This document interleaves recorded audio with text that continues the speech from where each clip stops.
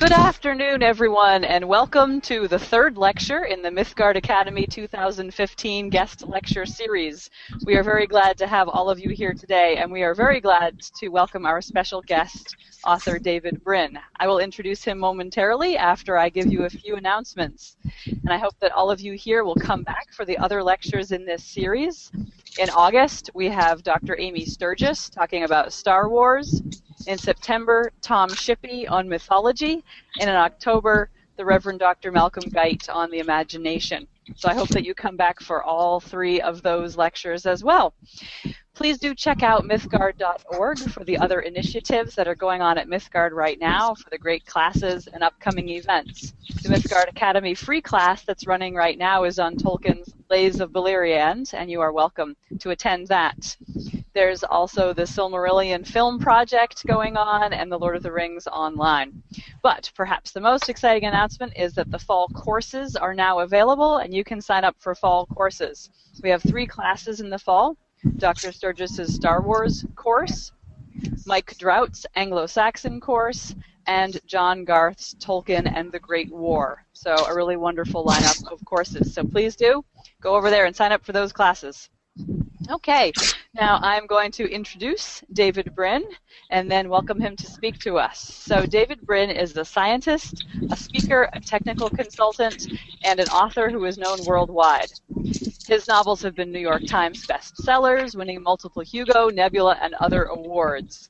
And perhaps you've read some of his best-known novels, perhaps Earth, The Postman, and Hugo Award winners Startide Rising and The Uplift War, or other of his works. So do check out his website. And if you haven't read his novels yet, please do so. So now I am very happy to welcome David Brin. David, thank you. If I could give you all a big hug, I'd be a lot richer than I am right now because I'd have a wonderful new technology to share.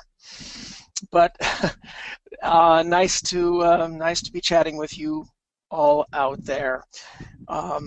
We'll try to keep things interesting. One of the things I was asked to talk about is, can science fiction change the world? And I also am intrigued by how many of the topics that are being presented at Mythgard have to do with Tolkien, who is of great interest to me. I have probably the most infamous of my essays online on Salon magazine was one that compared 2 romantic writers or creators, George Lucas and Tolkien. And both of them have the romantic impulse, which a lot of fantasy has. Not all fantasy, but most fantasy, it takes a romantic view of storytelling. But with Tolkien being very different than Star Wars in certain crucial ways. So perhaps we'll get to that. But as you can see from my office with the cover to Sundiver in the background, I do a fair amount of the other side of the Force, the science fiction. And the question is, often asked, what is the difference between science fiction and fantasy? What is science fiction, for that matter? If you look across the last 6,000 years, for which we have evidence, it's clear that human beings have been storytellers for a very long time. The notion that we've enthralled each other, the people by the campfire, the storytellers by the campfire, would exercise these little nubs above our eyes, which are called the prefrontal lobes. These are the nubs that enable us to peer into the future, to imagine ourselves under other circumstances. Either fantastic circumstances or just, will I make it if I try to run this yellow light? Einstein called this exercise the Gedanken experiment, or the thought experiment. The Bible refers to Moses having lamps on his brow, which I've always found intriguing as potentially a reference to the prefrontal lobes. So these are exercised when we tell stories or when we hear stories. And the difference between writing a fictional tale that someone buys and opens up or watches on a screen, and a lot of the other ways in which human beings lie, is that the storyteller says, hey, this is a lie, but participate for a little while. Suspend your disbelief. Participate with me for a little while. So it's a very honest form of lying about things that never were and probably never will be. The tradition of storytelling is very, very interesting. As you know, if you ever watch the series about Joseph Campbell or read his books, he contends that there is a very standard, fundamental archetype to the great mythic tales, all of which had elements of the fantastic up until about 200 years ago, when things suddenly changed. You started getting people like Thackeray and Cervantes writing novels about the actual era that they're in, without any fantastic elements, but talking about people of their insular time. And I've often wondered why this shift happened about 200 years ago. Why the sudden shift over to huge popularity of stories set in what people deemed the here and now for them. And it occurred to me there was one possible reason, and that is that for the previous thousands of years, life was always very tentative and contingent and dangerous for the average person. You might go to bed one night with 6 children and a spouse, and things are going well. By the next evening, they might all be dead. Things were very tentative and very worrisome day to day in life. But even though there might be invasions or the king might die tomorrow, there would always be a king. The social circumstance in which you found yourself was relatively constant. Suddenly, around a couple of hundred years ago, you started having a reversal of this situation. You started getting a situation in which daily life became more predictable. Sure, it was still dangerous, but it was very likely, if you had 4 kids, that 3 of them would likely see adulthood. Your own opportunities to make plans 2, 3, 4 years in advance improved, and yet the society that you were in kept changing. The society that you were in might not even have a king next year. This is my big complaint about Pride and Prejudice and Jane Austen, is that Lizzie is this fantastic character who's rambunctious and stands up for what's right in the context of the class system of the 1840s in England. But she never extends this anger over injustice or refusal to accept injustice to questioning the conditions, social conditions that she took for granted. Even though life for young women and daughters of gentlemen and all of that had been very different just 40 years before, and would be very different 40 years in the future. And she could have participated in appraising this process of change. But there's not a hint of that in Jane Austen. It's merely being spunky and standing up for justice in the context of that particular frozen moment of time. Well, why? Why did everything change? Well, I think that it was because the society started becoming uncertain, while your life, personal life, started gaining some predictability. And this changed the mythology that people wanted to read, that people wanted to hear. And it became much more close in, much more realistic, much more about people like them. And that's not a bad thing.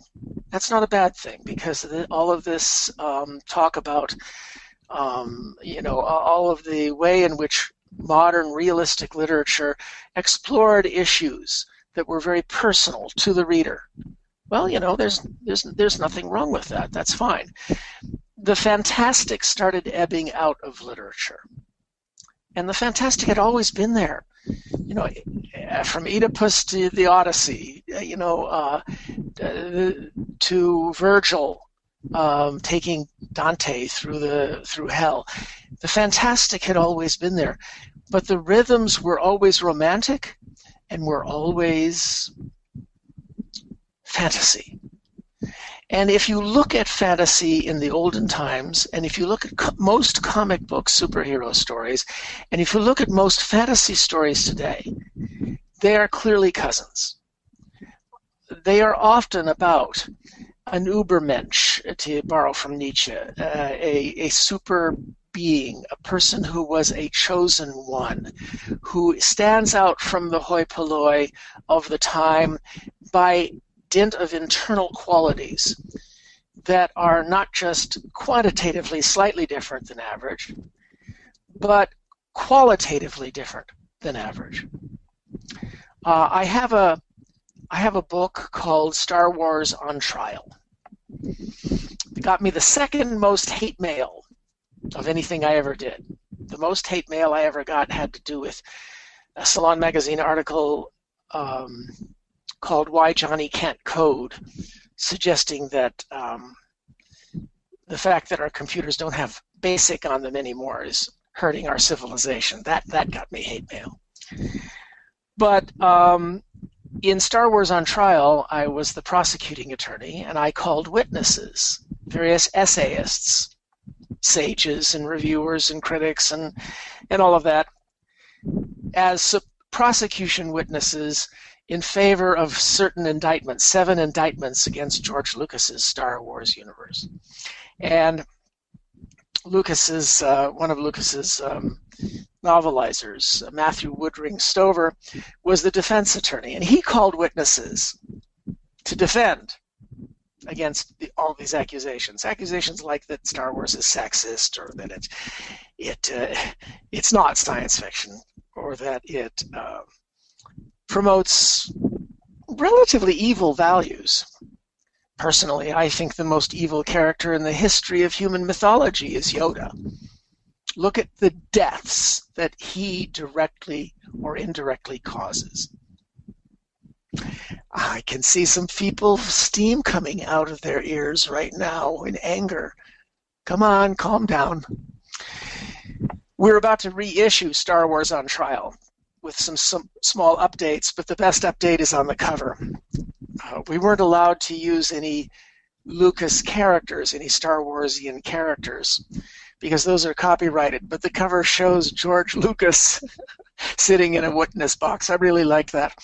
But this latest version is the Force Awakens edition, and it shows a shadow on the wall that has a Darth Vader mask outlined but 2 big circles right here. Ooh, so clever. But in Star Wars on Trial, one of the things that I point out is the allegory of the ship. In Star Wars, the ship is the same as the method of travel has always been throughout the history of fantasy.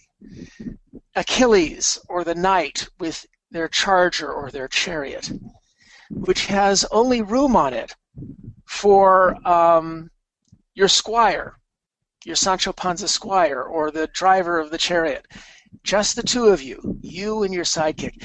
Lucas openly admits that he based Star Wars on World War I fighter pilots. Silk scarf, above all the grunting, wrestling humanity down below. This is the vehicle of a demigod. And if you read Homer, this is what it was. I mean, Achilles slays 200 Spartans with one stroke, 100 with another, and the river weeps. But that's him being an Übermensch demigod, and only Hector is good enough to stand up to him. and even he can't stand up to Achilles. The ship in Star Trek is very different. The ship in Star Trek is not a fighter plane, it's a naval vessel. It's a great, big, large naval vessel, and it is all about the crew.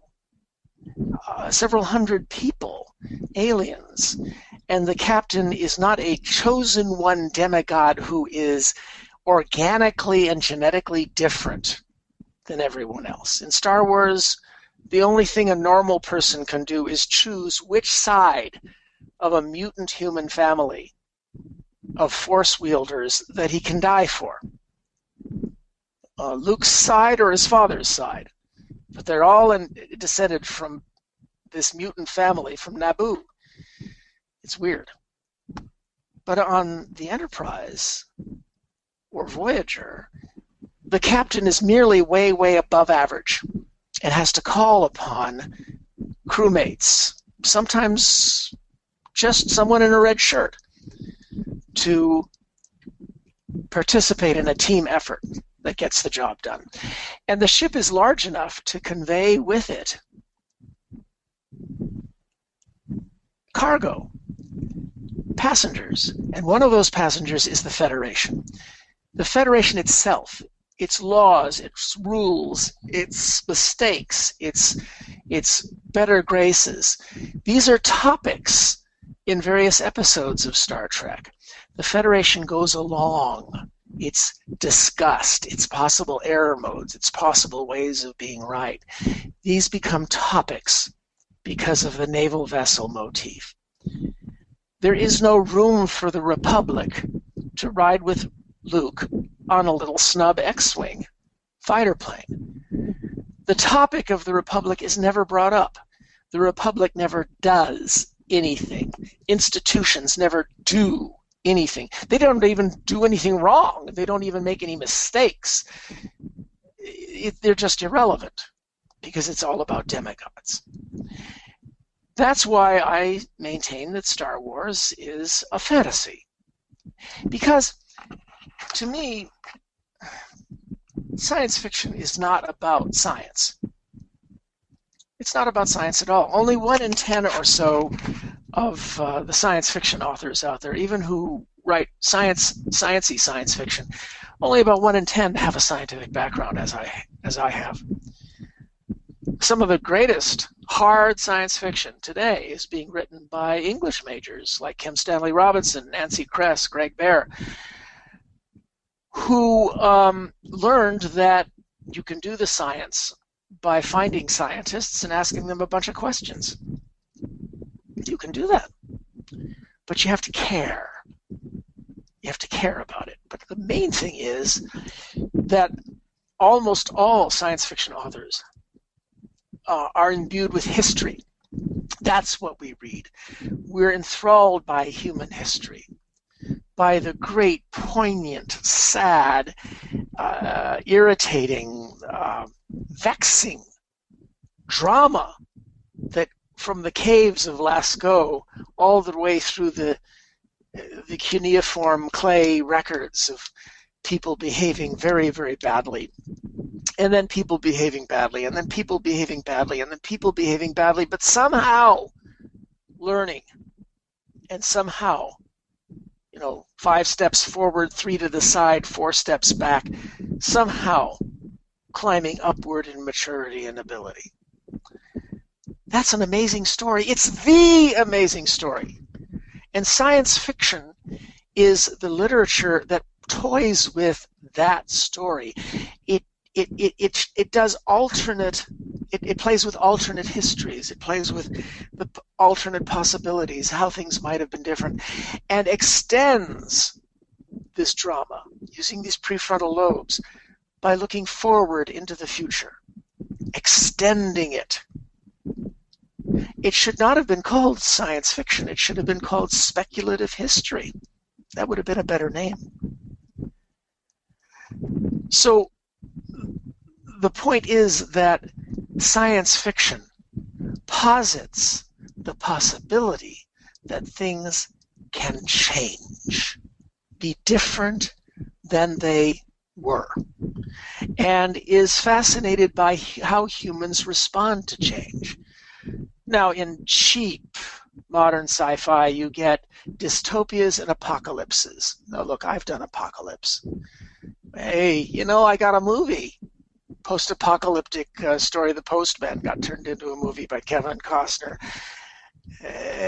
Don't ask me about Kevin Costner. But most post-apocalyptic and dystopian science fiction these days, especially in movies, is merely laziness. It gives you a great way to throw your heroes into dire jeopardy without ever having to justify why they don't get help. And those of you who want to read about that, Google my name, David Brin, and idiot plot. And you'll find a very popular essay that explains why we have so many apocalypses and so many dystopias these days. And they preach a lesson that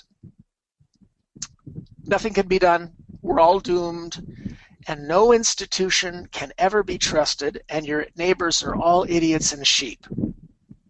And the only people you can rely upon are a couple of pals as you fight against Big Brother. Well, that can be a good story. I mean, I've done those. But to have that be your automatic reflex, that's kind of poisonous, actually. Real science fiction ponders the possibility that we might go to hell despite good efforts by sincere people.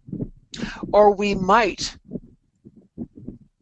because of sincere efforts by good people, plus maybe some technology, whatever, we might succeed despite malevolence or bad mistakes. That's doing Gedanken experiment. That's doing thought experiments. That's trying to probe the path we're heading down with sticks of our imagination. A path that's strewn with landmines and punji stakes and snake pits and terrible disasters waiting for us. Disastrous possibilities that might help explain why we seem so alone in the universe, because so many other species got caught up or tripped by these mistakes. And perhaps we might be the first to get past them. And if so, won't it be because of science fiction? Poking sticks in the path that we're racing toward. Tell me how fantasy does that. How does it ever teach you anything actually valid about good or evil, or about our potential for evading mistakes? I don't mean to cause a tussle here, because obviously a lot of the folks who are attending Mythgard really like fantasy. Well, I do too. I'm a big fan of Tolkien. Tolkien, if you read my essay online, go David Brin and Tolkien, or David Brin and Star Wars. But in my essay about Tolkien, I point out that he's the really honest, romantic, mystical fantasy writer. He holds change under deep suspicion. He rails against change. He admits that change is coming in Middle-earth. So he poses two possible changed worlds. The elves and their beauty are going to go away. But there is the industrial, urban, grinding, clanking, smoking future of industrial Mordor versus the future of a somewhat democratized Shire that nevertheless has fine rural yeoman virtues. And if the great old days of fine noble lords and ladies is going to have to go away, he'd rather it go to the yeomen of the Shire than to the clanking, grunting industry. Well, A, he's honest about it. B, he's even more honest. Tolkien himself said that the whole crisis in Middle-earth and the disasters were the fault of the elves, ultimately. But even though he stacks the deck, Sauron has red glowing eyes, and orcs are mined out of the ground, Oh yeah, that's Peter Jackson.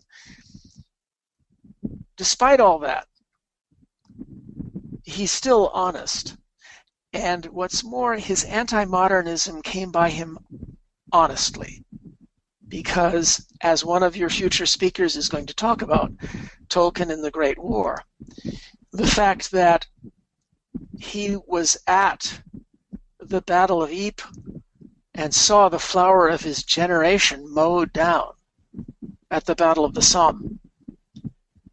Well, if I had seen that, it's possible that I would have rejected modernity as well.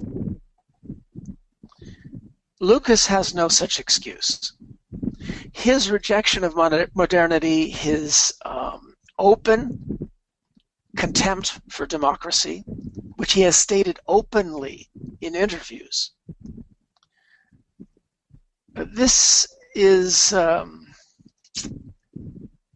that's ungrateful.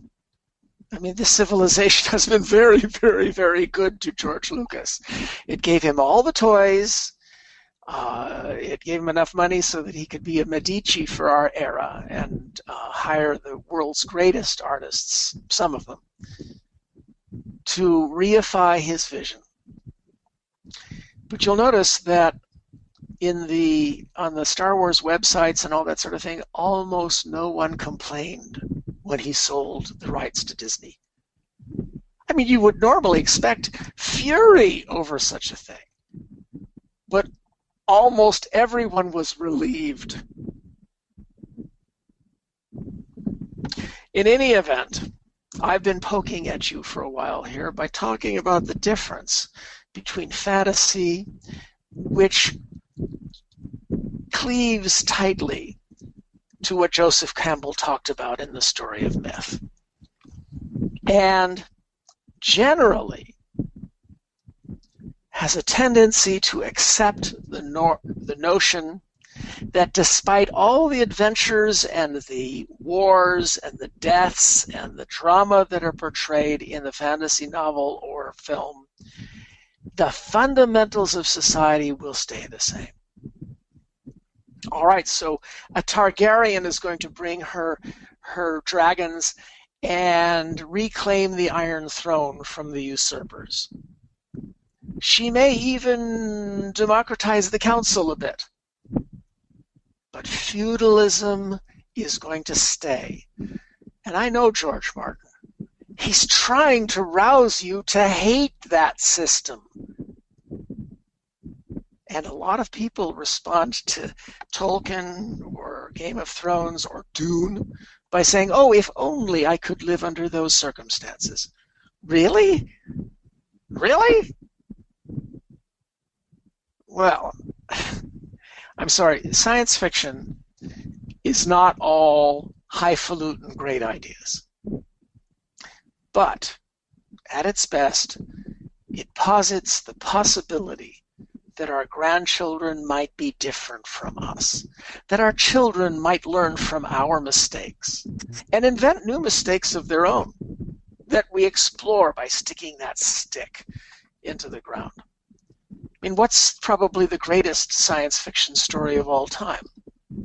George Orwell's 1984. Why? Because it prevented its own scenario from coming true.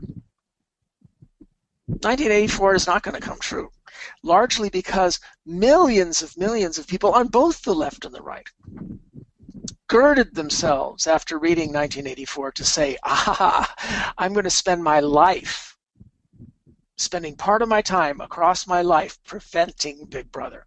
And the difference between a decent person of the moderate left and a decent person of the moderate right, notice I'm excluding the dogmatists, is that a decent person of the moderate left is concerned about Big Brother coming at us, taking over from the direction of conniving oligarchs and faceless corporations. A person of the decent right is concerned about conniving oligarchs. I mean, Big Brother coming and taking over from the direction of snooty academics and faceless government bureaucrats. To which the answer is actually, duh. Big Brother could come from any of those directions, and some that only science fiction has pointed out as well, that don't fit on the truly insane, drooling, stupid, lobotomizing left-right political axis, a metaphor that we should be dropping, if for no other reason, because it's French.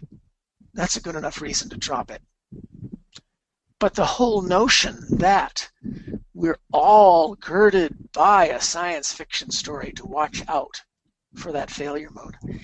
And that way, if we have a tyranny in the future, it probably won't be like Big Brother, because they dare not shove an iron boot in our face. Too many people are going to have too much technology, nanotech and designer drugs. The aristocracy won't survive. No, it'll be more like Huxley's Brave New World, where the tyranny is masked by a velvet glove and pleasure, and maybe even fooling us into thinking we still have elections. A much more subtle type of tyranny. But we are warned against that as well. Perhaps we'll gird ourselves. That's the utility of science fiction, and that's the attractive feature. Now, I'd have a lot more money right now if I wrote the same thing over and over and over again. People who have millions of fans who say, make me feel exactly the way you made me feel last time. Those authors have a lot more money than I have. I ain't weeping for myself.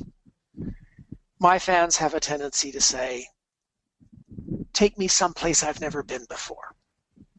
And that's a more difficult trip. That's why I produce books more slowly. And that is the crux aim of the better end of science fiction, and the best end of fantasy, I'll admit that, is to take you someplace you've never been before and have you go, I never thought of it that way before. Terry Pratchett, for example. All right, so I've been talking about how science fiction can change the world. I'm sure some people were surprised, because one of the ways that is talked about in TV shows, and I appear on a lot of them, is that science fiction inspires young people to go into science and to invent new things. And sure, that's terrific. I get some lovely mail from people who say, oh, you inspired me to go into science, and I say, thanks a lot for making me feel old. No, it's terrific. Here at UCSD, we've established, that's the University of California at San Diego, that's in the lower left corner of the United States, where everything loose rolls down into the corner. Here at UCSD, we've established the Arthur C. Clarke Center for Human Imagination. Look it up. And one of the things we're doing is doing some of the testing for the X Prize. Look up the X Prize. It's one of the greatest things. Different prizes to entice people to help solve world problems. Well, the Clarke Center is helping to judge the Tricorder Challenge, the Tricorder X Prize Challenge, to develop methodologies so that you open a small box, and there anybody who's not a physician would be able to use just a few advanced tools to diagnose hundreds of ailments. And we're on the edge of this amazing era when you won't need to trek, if you're a poor villager, hundreds of miles to get to the nearest doctor. Instead, some nearby bush nurse would have one of these boxes and be able to connect to the internet and all of that. It's very exciting. So yes, does science fiction inspire? Change the world by inspiring? Sure, that's great. But because a lot of TV shows talk about that aspect of things, I emphasize that the least. And that's that's a hint of personality. My blog is called Contrary Bryn, so whatever happens to be discussed, popular under discussion at any given moment, I have a tendency to poke at it. And it's one reason why I don't have any friends. I'm joking. Okay, so I think we've gone through the topic, and what I'd like to do is open it up for questions. So I'm not having any success here seeing any questions. So I'm going to ask our lovely hostess to chime in and let me know. Yes, I'm here, David. There is a little questions bar on your menu, and you can actually undock that so it pops out. But I can also read you questions as they pop up if you would prefer that. I see questions. The bar, I just don't see any questions. There's a little, in the right-hand side, there's a little tiny right angle with an arrow. If you hover your mouse over that, it will say undock. And you can undock that pane. I have done that thing, and I see no questions. All right, there are a few here, so I can read them to you. Would that be helpful? Why don't you do that thing? Okay, I will do that thing. Well, the first is not a question, just a comment. Denise Roper is here. Welcome, Denise. I don't know if you are familiar with her Harry Potter book.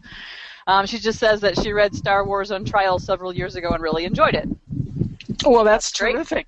Thank you, Denise. I really like this whole business of derivative works, because then you can explore things from different angles, and I think Harry Potter is a very rich universe. Sure, it follows some of the tropes of fantasy that J.K. Rowling grew up with and that she liked very much, but you'll notice that still Harry himself is a decent guy with an egalitarian soul. Some people are fans of Eliezer Yudkowsky's spin-off called Harry Potter and the Methods of Rationality, which I have also quite enjoyed. But that one sort of decrypts the whole fantasy thing, rather than doing alternate riffs on it. Let's have another question. All right, this is totally off topic. Erica wants to know your cat's name and whether you have other pets. Your cat is in the next corner there. I'm petting her now. There you go, Kitty. Well, she thinks her name is Kitty, but her name is Muon. Get the pun? Huh? My wife's previous cat was Lepton. So these are science names, but in the case of Muon, well, it's and on and on and on. But she thinks her name is Kitty, but as if she ever answers to it. She's a cat. Now, we just, alas, lost our 14-year-old golden retriever. Now, he came when he was called. Mm-hmm. Okay. All right. Shelby Seymour asks, does fantasy also not show us the path we are headed? Game of Thrones attempts to show us the power of politics. Would you consider that a warning through fantasy? No. I'm sorry, but all Game of Thrones shows us what happens when you have the kind of brutally horrible system that 99% of our ancestors lived under, called feudalism. We had a revolution. We've had a series of revolutions, the American Revolution, the French Revolutions. These were sub-rebellions within the major revolution called the Enlightenment. And truly, the only thing to learn from Game of Thrones politically is off with their heads, unless they're willing to help us set up, all the things that we've learned how to do the hard way, including schools, including courts that can throw a lord into jail for behaving the way any of them behave in Game of Thrones, even the good ones. No, I don't accept that. I think what Game of Thrones shows us is how bloody awful it all was, and with some exaggeration, and should be girding us to be reborn revolutionaries, militant, even moderately militant, maybe in the middle of the left-right axis, but totally off-axis militant about not letting those days ever come back. And there are people who are trying to make them come back. There's an oligarchic putsch going on right now in the United States where there are people trying to reinstate feudalism. Never mind. So I disagree. We've got a couple other genre-related questions that follow up nicely from that. Erica Henson says it can be fruitful to think of Harry Potter as science fiction rather than fantasy. What are your thoughts on that designation? Well, I do wish that J.K. Rowling had people in her circle who would ask the kinds of questions that provoked Eliezer Yudkowsky to do a completely science-fictional version of Harry Potter in The Methods of Rationality. I think she's smart enough. I just don't think that it occurred to her. For instance, this whole business of, how the magic is working, why spells in sort of false Latin work, even though those spells are descended from Atlantis, from 6,000 years before there ever was a Latin language. Well, Harry Potter, there could have been Harry Potter and the search for the Atlantean computer. Now that would have been a terrific spin-off. He decides to, work with Hermione and the Weasleys to hunt down the computer that's using quantum effects to answer everybody's spells, and that actually waving this thing around doesn't do anything, but the computer responds and makes things happen. All right, well, that's me as a sci-fi guy, because my curiosity about the situation does not stop with saying, ooh, wouldn't it be cool if I were one of the inborn Ubermensch? I had midichlorians in my blood to use the Force and all of that. Well, I'd like people to react to that with hackles. I mean, we built this civilization. We built it, not the demigods and not the lords. And we're the ones who are making the movies. We're the ones who are making the fun. We're the ones who just sent a probe past freaking Pluto. And that was just the capstone of the best year of humanity and expanding into space ever, even including the moon landings. This year, we got wonderful words from Mercury, Venus, Earth sensing, the moon, comets, landing on a comet, Mars, a comet passing Mars, Ceres, Pluto, and we've discovered 1,000 planets outside our solar system just in this last year. And you're not jazzed by this?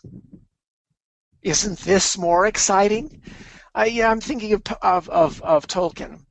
How wonderful it would be to have a palantir, this glassy object to sit on my table, whereupon I could see faraway places and converse with faraway beings. Excuse me, don't you have that? The thing that makes the palantir woo is the fact that only 5 or 6 people on Middle-earth have it. The problem with science is it's democratic. It gives the wonders to everybody. And that's why in my novel Kiln People, K-I-L-N, about clay people, when it's about you have this magnificent machine where you can put your head on your home copier and out steps 1 or 2 or 3 perfectly good clay copies of you that are good for 1 day. At the end of 24 hours, they melt, but you can download their memories before that. So you can be in 4 places in a given day and recongeal, and you've had 4 days. You've gotten everything done. Well, the natural reflex would be to say, okay, only the aristocracy has these, and they've got them in secret. Ooh, Michael Crichton's story. That's just not how I operate. I wanted to see how civilization would change if everybody got these machines and everybody was making copies of themselves every day. Because that's what we do. And we're more interesting than any feudal kingdom ever was. You, a citizen of this civilization, are more interesting than any superhero comic book character. Well, all right, a couple of them are more interesting than you or you, but not you. You're more interesting even than Iron Man. You know who I'm talking about. Any other questions? Now, this was also, well, this topic you're saying right now was also the thesis of your book in 1998, your nonfiction work, The Transparent Society, yes?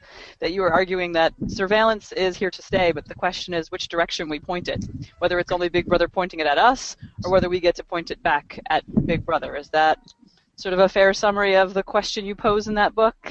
Yes, well, the Transparent Society won the Freedom of Speech Award from the American Library Association back in the year 2000.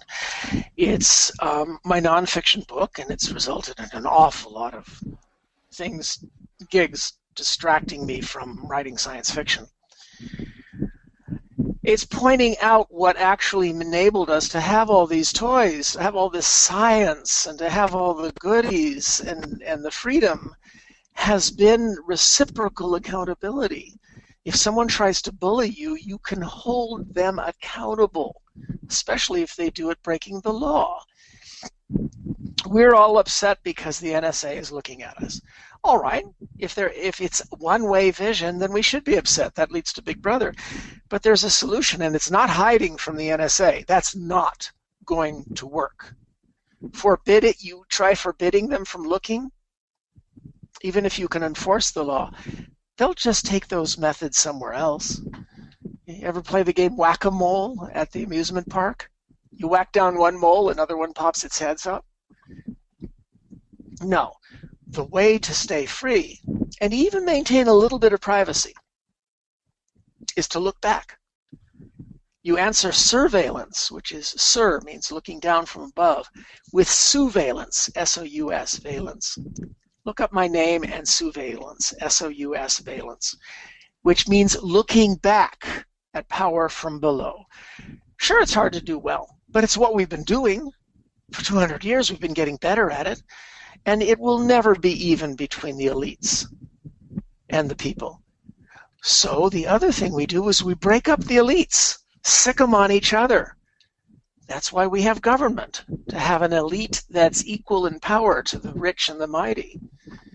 And we're supposedly sicking them on each other, but they'll always try to collude. So we make other elites, like non-governmental organizations, the Electronic Frontier Foundation, the ACLU, to check on them. Keep the game going, keep the revolution going. Keep the science fiction going, the concept of change, the churn, while continuing to have the fantasy stories. I saw an interview with Frank Herbert about David Lynch's movie version of Dune. It's going to shock all of you that both Frank Herbert and I rather liked David Lynch's movie version of Dune. I thought it was terrific. The reason why most people didn't like it was because it made them feel bad. But that was Herbert's world. When you're inside his book, you're inside the characters, and he wrote so well that you actually cared about what Lady Jessica wanted. You actually cared about what Paul Atreides wanted. And it never occurred to you to step back and say, what you want is really evil, and you're the good guys. But in the movie, you're detached from them. And you realize that in Dune, the only reason you're rooting for the Atreides is because the Harkonnen are so awful. But the Atreides are truly awful themselves. Horrible people. And Herbert verifies this. That was his intent all along. Do we have any other questions? Oh, we have plenty. Following right on that one, Stuart Moore asks, sort of to broaden out from what you were just saying, in which directions does science fiction need to instigate or investigate change in today's society? Oh, well, we're running an anthology called Chasing Shadows. It'll be out in early 2017 with some wonderful stories in it about this question of how people will deal with a world in which cameras are everywhere. It's sometimes called Brin's corollary to Moore's law, that the cameras get smaller, faster, cheaper, more numerous, and better every year at a rate faster than Moore's law. How are you going to stop vision from flooding the world? The question is, as I depict in my novel Existence, will you have eyeglasses as you're going down the street, augmented wear, that you'll be able to control all the data overlays, and you'll be able to see into some of the buildings, the commercial ones. You'll be able to see name tags on, and will you, as a citizen, be empowered by this? Or will this empower only elites who walk among us like gods, who can see us, see our name tags, see everything about us, even what we had for breakfast, but we won't be able to look back? Well, look out for Chasing Shadows in early 2017.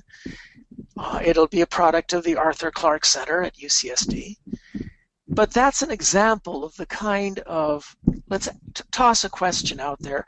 Now let's see what kinds of stories people come up with about how people might deal with this future, either well or poorly, or some mix or hybrid that has both warning and promise in it.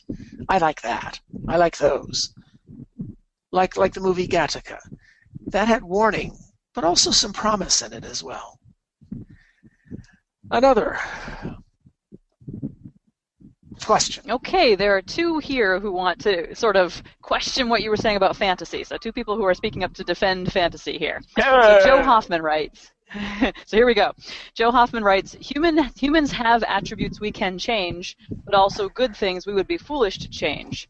Science fiction could encourage people like my foolish adolescent self to throw away things that are valuable. Doesn't fantasy have a complementary role to science fiction to encourage the enduring virtues? For example, Sam Gamgee. Now, if you don't mind, I'll read the other one as well, and maybe you can take both of these together. Denise Roper wrote, the society of the fictional world of Game of Thrones does not have the positive influence of Christianity, nor does George R.R. Martin believe in Christianity. He has created a world in which humanity is at its absolute worst. You can't say that medieval Europe was like the world of Game of Thrones. I think Tolkien's Middle-earth shows a very different view of a feudal society, one that has been influenced by Tolkien's own Catholic beliefs. I think both fictional universes do show the truth about our own world. It is fallen. The nature of humanity is sinful. If it were not for the influence of the Catholic Church, medieval Europe might have been more like the world of Game of Thrones. What say you? Well, I'll deal with the second one first by simply saying I absolutely disagree. My ancestors lived in Europe and suffered every single generation from the Catholic Church and its influence on the kings and bishops of that era. It's true that there were Catholics. There were true healers and true pastoral men and women who tried their best to deal with human tendencies to nastiness. And they would finger wag and chide us into trying to be better. And the chiding almost never worked. Not on the worst people, not on the worst kings, not on the worst abusers, not on the worst wife beaters. What works is what we've done, and that's accountability. When a woman can take her wife beater to the cops, when she has the freedom and empowerment to get a divorce and a restraining order, that's what stops the wife beaters, not the finger wagging of some priest. And that's simple fact. And there were other feudal orders that moderated the behavior of lords and feudalists.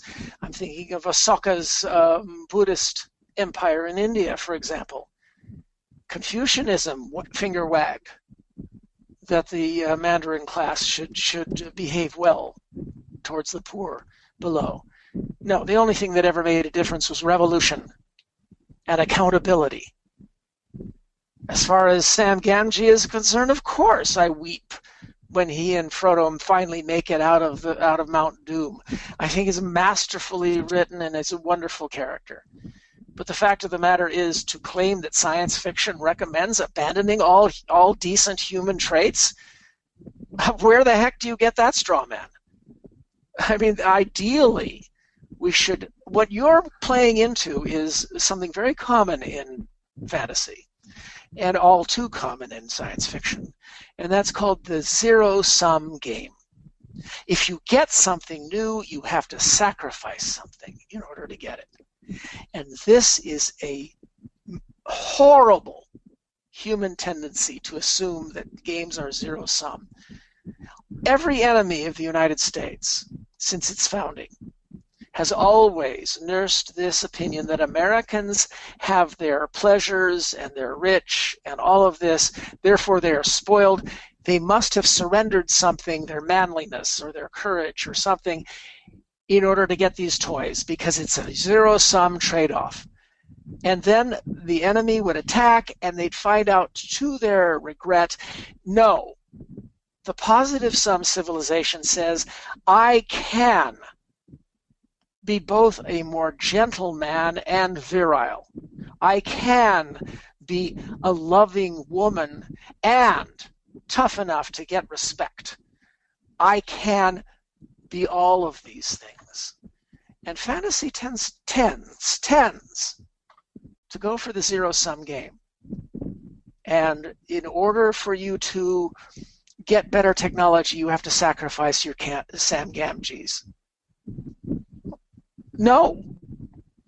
If you're going to be doing a thought experiment, science fiction thought experiment, that has quality, then you consider the possibility that you're warning, we might lose this human trait if we go down this technological road without thinking about it, like Michael Crichton always warns, tiresomely.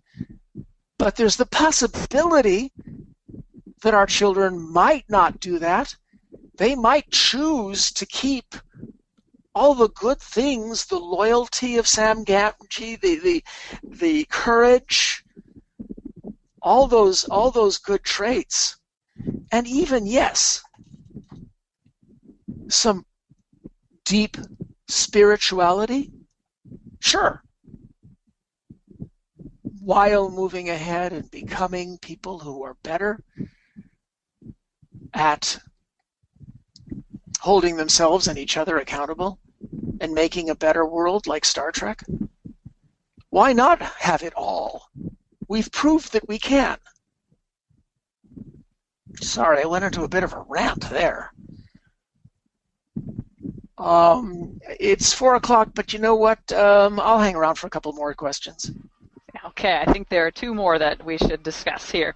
So Ed Powell wrote in, and this follows with what you were saying about what we keep and what we lose. He wrote, in Foundation's Triumph, the characters reject ancient knowledge, a lot of it, and instead choose stability, stagnation. Was this choice yours, Asimov's, being true to the series? I was rather disturbed by this. Oh, yes, it was being true to the series, because otherwise, how the heck are you going to prevent a singularity of some kind across 25,000 years? I mean, Isaac, I was loyal to him. You know, Robin and Janet Asimov asked me to tie up all the loose ends after Greg Bear and Greg Benford did their parts in the trilogy. And by the way, you can read our 3 novels separately, although I do recommend reading the whole second Foundation trilogy. Greg Benford's is the one that's least like Asimov, but still an interesting story. Greg Bear's is very much like Asimov, an Asimov mystery. And then I tied up all his loose ends, even going back to obscure titles like The Stars Like Dust and Pebble in the Sky and Caves of Steel.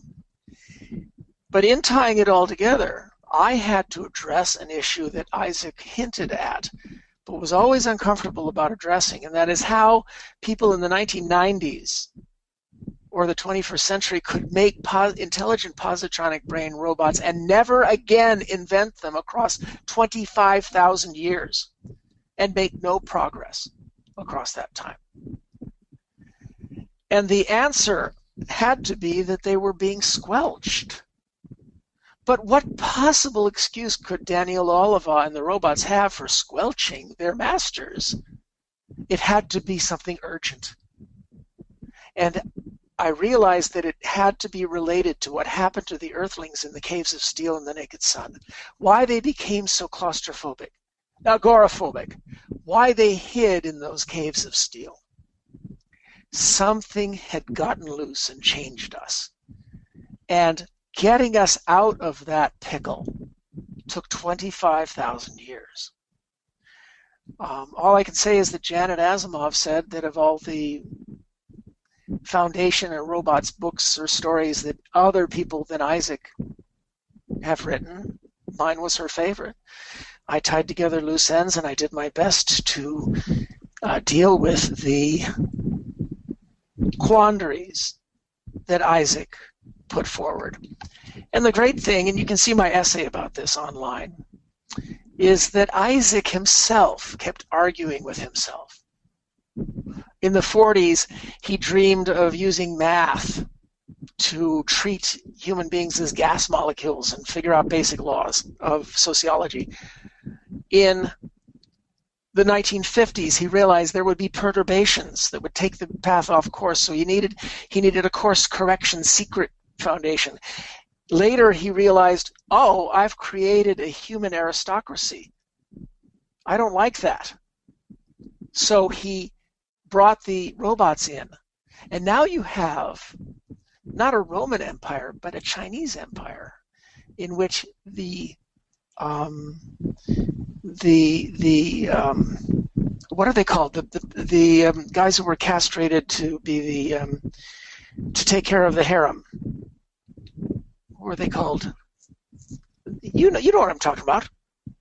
Who were they? They were the eunuchs in general. Eunuchs. Yeah, eunuch is eunuch. And the eunuchs, the robots become like court eunuchs. They cannot have any children, so they can't create an inherited aristocracy. See? So that was your solution. But now you have reversed the masters and the servants. The masters control all, are few and all powerful and secret, and the masters, the human beings, are vastly numerous and cheap and have no power and control at all. Wow. So he had to fix that, and he came up with this Gaia Galaxia thing. But that had its problems too. And so I think you'll enjoy how I bring everything back around full circle. Whatever. What's the next question?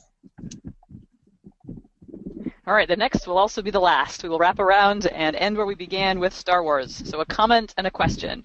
The comment is from Amy Sturgis, who first just wanted to say thank you to you for being here and to point out to you that she's using Star Wars on Trial as one of the texts in Mythgard's Star Wars class this fall. And then Brandon Young just asked if you could say more about Joseph Campbell's influence on George Lucas and Star Wars, and we will end with that. Well, George Lucas made a big deal about how he followed the patterns of Joseph Campbell, and then he didn't. I mean, sure, the original Star Wars showed a lot of those motifs, and especially The Empire Strikes Back, which everyone agrees is the best one in the series. But then again, all through the 1980s and 90s, there was third movie curse. The second movie in a sci-fi series was always the best, and the third betrayed everything. Well, nothing compared to the betrayal of the Star Wars prequels, of course, which had no Campbell elements at all. They just didn't make any sense. I love especially in, I think it's the second of the prequels, where Yoda orders all the Jedi into a suicide charge. These are the secret agents of the Republic. And he orders them to be shock stormtroops that jump into the middle of an arena filled with several 100,000 armed enemies. And of course, they're slaughtered. And Yoda shows up just then with his new army. And nobody among Star Wars fans stops and say, well, that's a coincidence. He orders the Jedi, who he could not completely control, into a suicide charge so that 3/4 of them are killed, just as he takes delivery of a new, more easy-to-order-around army. This is that evil little green oven mitt, that frog, is Kermit relative. Just look at him differently from now on. Oh, by the way, he didn't die in Return of the Jedi. Luke was ready finally to ask uncomfortable questions. Luke shows up and he says, okay, you said that if I left and saved my friends, everything would go to hell. I saved my friends, I lost my hand, and I did things that were useful, and things didn't go to hell. Instead, I found out you lied to me. Why did you lie to me? And what does Yoda do? He goes, after 4,000 years, he happens when he's needed most to go and disappears. Have you ever heard of the old Jedi death fade away trick? Is he gone? Luke's a great guy, but nobody ever said he was anything but a dim bulb. And having incited riot all across the Mythgard community, I will now take my leave of your senses. I wish you all well. Keep thinking. My kitty cat says goodbye as well. Explore.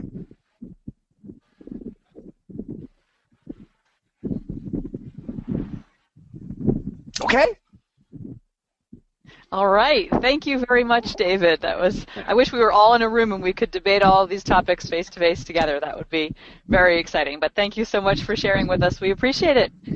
I say goodbye to you, and we'll say goodbye to all the audience. And please do remember, everyone, to check into mythgard.org to get the dates and times of the upcoming lectures and classes, and come back on August 15th when Dr. Amy Sturgis will talk about Star Wars. All right. Thank you, everyone. Goodbye.